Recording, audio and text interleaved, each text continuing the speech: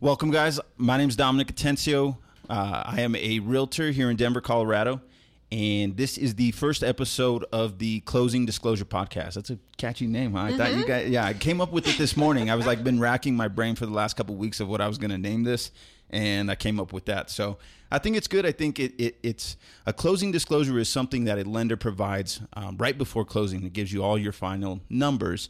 But for these guys, I have Juan and Brianna here today. They're past clients of mine. And what we are aiming to do is just give a little bit of insight into the home buying process, kind of what it was like, if it's all that it's built up to be as this scary process, and it could differ from person to person. Some people are going to be like, oh my God, it was awful, but we made it through. And some people are going to be like, man, I don't know what the big deal was about. So Juan and Brianna, we closed on your house last March. So you guys have been homeowners for a little bit over a year now.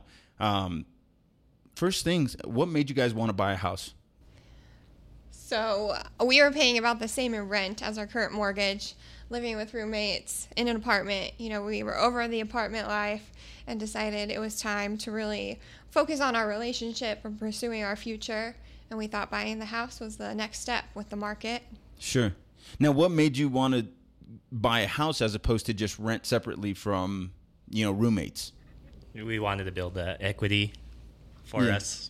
Figured if you rent from, you're saving money still, but if you own the house, you're getting the money back, Right. And Bree, you are you go inside everything that you do, right? You study everything, so you knew all the benefits before buying, right? This wasn't like hey, we should just check out if we could buy a house. Oh. This was something that you were like, we need to do this because this, and this, right? And you were setting up long-term goals.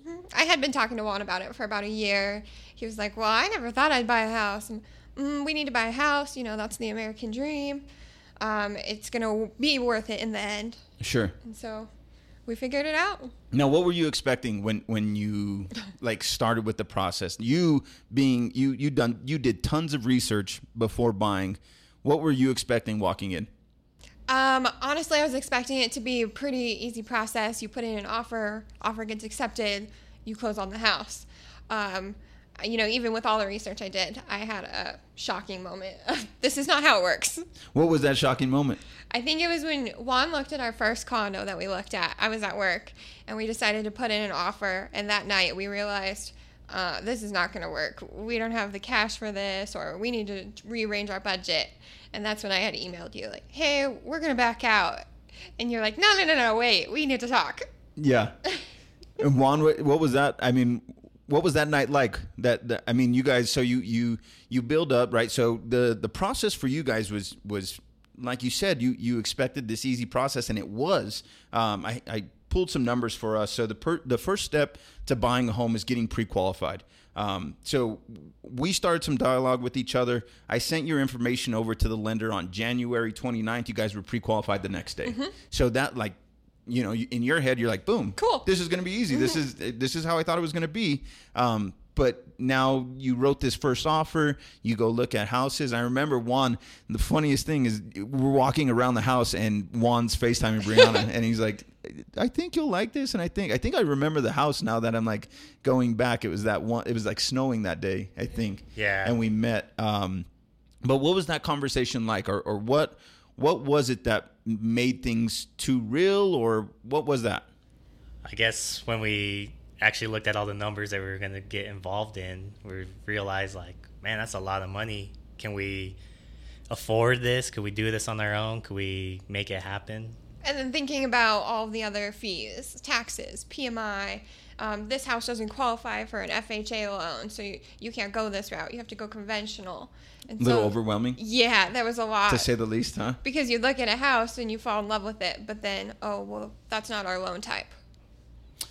And that heartbreak is, so we wrote 5 offers before getting one accepted. So you guys went through that process of falling in love with the house, getting up enough courage to, once you see the note, because when we would go out, I would say, hey, this is going to be the payment. This is what you're looking at closing cost wise. To build that up 5 times and get rejected, what was that like? It was hard, especially the first one, the one off Bannock, the one that we really fell in love with. we had everything we wanted, and to be the second best offer and still not be able to get it. And I think it really made you think, okay, I'm not going to fall in love with a house. We're just going to put in an offer. What the heck? And you got to a point where you didn't have any emotions. Like you weren't connected to the house until Did at you any knew. point from writing, let's say the first offer, the Bannock house, to the last offer, did you ever feel like you were settling for houses at that point? I wouldn't say settled, because the house that we got now is everything that we want on our list. 3-bedroom, 2-bath, the 1-car garage, the yard for the dog. It's just, we fell in love with that place because it was the first place that we said, man, we could see ourselves living here. I think I did have to settle on what the inside looked like. I wanted totally done, granite countertops. And I had a realization that was not going to happen. So when you turned that, that's when things started opening up a Yeah. little bit, right? We started looking at more of almost the infrastructure of the house, Yeah. of what can this be as opposed to what is it. And that did open up a lot of possibilities for us. So we got pre-qualified on January 30th. We closed on March 31st. We actually closed a little bit early than Yep. our contract date was. So that saved us some money on some closing costs. I just looked at that. When you're thinking a year back, you don't remember all this. So I started, going through all of our paperwork and kind of looking at things. 60 days. You went into this process saying it's going to be easy. 60 days is still pretty fast. Yeah. From getting pre-approved to closing. What was the most stressful part of the entire process for you? I guess for us was, remember if you were playing the game with other family, because they wanted more than what the house appraised for, and they didn't let us know until the last day we were signing. That was stressful. So in this particular case, we put in an offer over asking price, and the appraisal came in significantly low. Now, we had a built-in clause that we were going to pay X amount of dollars over this appraisal. That's what's called an appraisal gap, and you guarantee that. Ours wasn't substantial, but it was something. It separated our offer from other offers that were in there, and we got accepted because of that. And that's what we were willing to do, right? Yeah. And it's just this game, because you figure this is legal binding paperwork. Yeah. Like, we already said what we were going to do, and they come back. But in our case, we had a couple things. We knew that the seller was buying another house, so we kind of had that chip. And what were they going to do? Put the house back on the market. So we stayed tight, and I tried to stay as tight. And the thing that I can never do for you guys is let you know that I was stressed too. Like I have to be, and you have to do that for your clients. You have to be that rock for them to be like, hey, it's fine. It's gonna be fine. But yeah, I was stressed too, and it's crazy because you do all this back and forth with the agent, and then you meet like 3 days later, and it's like nothing happened. Yeah. And you're like, we were just going back and forth. You know what I mean? Like You had me crazy. Yeah, exactly. And it is insane. Like the people that you meet along the way. What was closing day like for you guys? I know you guys, I think you both took work off. Is that right? Yeah, we both took work off. Well, no, you went I left to work. early. You left early. I was off that day, and How stressful was closing day? I mean, were you not like this? It's not done until it's done type of thing. Yeah, and I was driving. I left work early and hit bumper to bumper traffic and thought, oh my God, I'm going to miss my closing. We're not going to be able to close on our house. It And was Juan's raining there. that day too, Yeah. so we're all scared. I was like, man, the weather's crazy for us. So And then all the paperwork, and we're sitting there looking. How was signing the paperwork? Well, I mean, it wasn't that bad. A lot of people say get some armrest pillows because you're gonna sign your whole life away for like 10 hours. it's just all signatures, right? Yeah, and it's that stuff that bad. you like signed already. So it's like it can. Some closers are really, really good, and they can move through everything super fast, and some are a little bit slower. But I've always thought that closing was fairly simple. I think the only bad part about our closing was we didn't get the keys right after. So we didn't get that instant gratification of, ta-da! What did we have? A couple days? Yeah, we had like 6 days until we actually got the keys after closing. So what was that like? That interim time of having to wait We were waiting. and like hoping that the house doesn't burn down.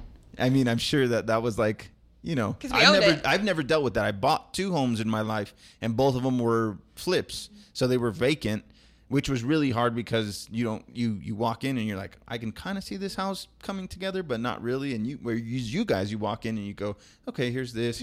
I can kind of look at that. But that 6 days, what was that like? nervous. We were like, oh man, we actually drove by the house one time just to check on it to make sure it was still there, but To make sure they hadn't burned down. yeah. It was pretty wet during, and still it rained like you said on lot. closing day. It's like a wedding. You guys got a wedding coming up. Yep. A rainy day on closing day isn't as bad as I guess a rainy day on your wedding day, right? So, so you guys moved in. I know that you took one like a week off of work that first week. Is that right? Yes. And you did. What did you do in that first week? So in that first week, I had this big plan that I was going to be able to paint the whole house in 2 days and move in, relax my last 2 days of vacation, but that did not go that way at all. It took me literally the whole vacation just to paint the house.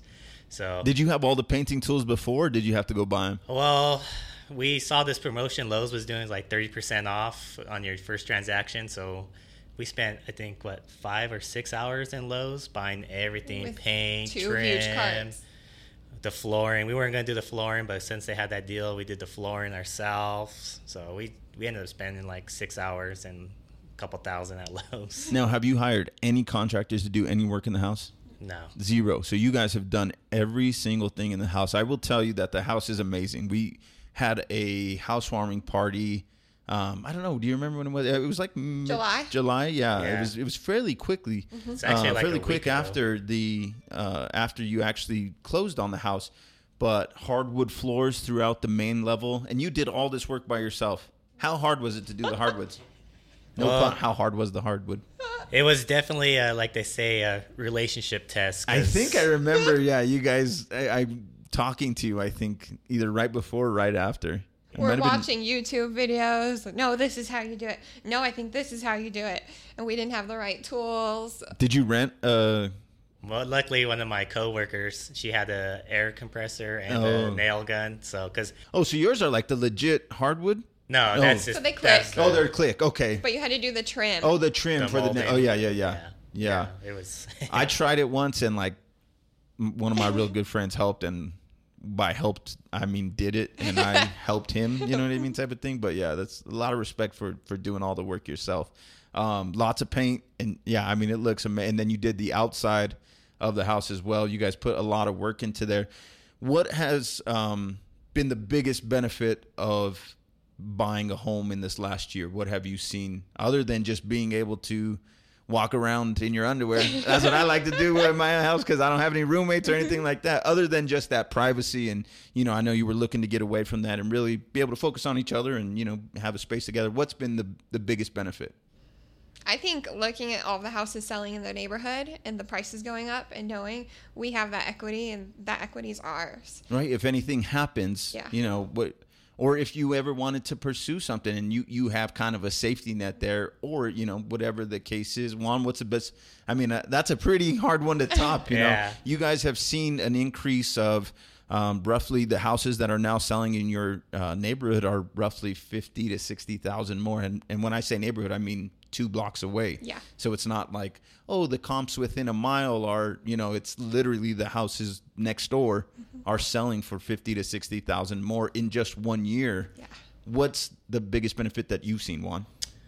Well, just our happiness that we could say that we own a home. Not a lot of people nowadays could say that they own their own home. And for me, that's what is the best feeling for me. Of course, money's nice, the equity's nice, but to go home and call that place your home is, I think, the best feeling. I think he takes a lot of pride in the yard too. He was just telling me, that people drive by and Yeah. are like, you have one of the nicest yards on the block.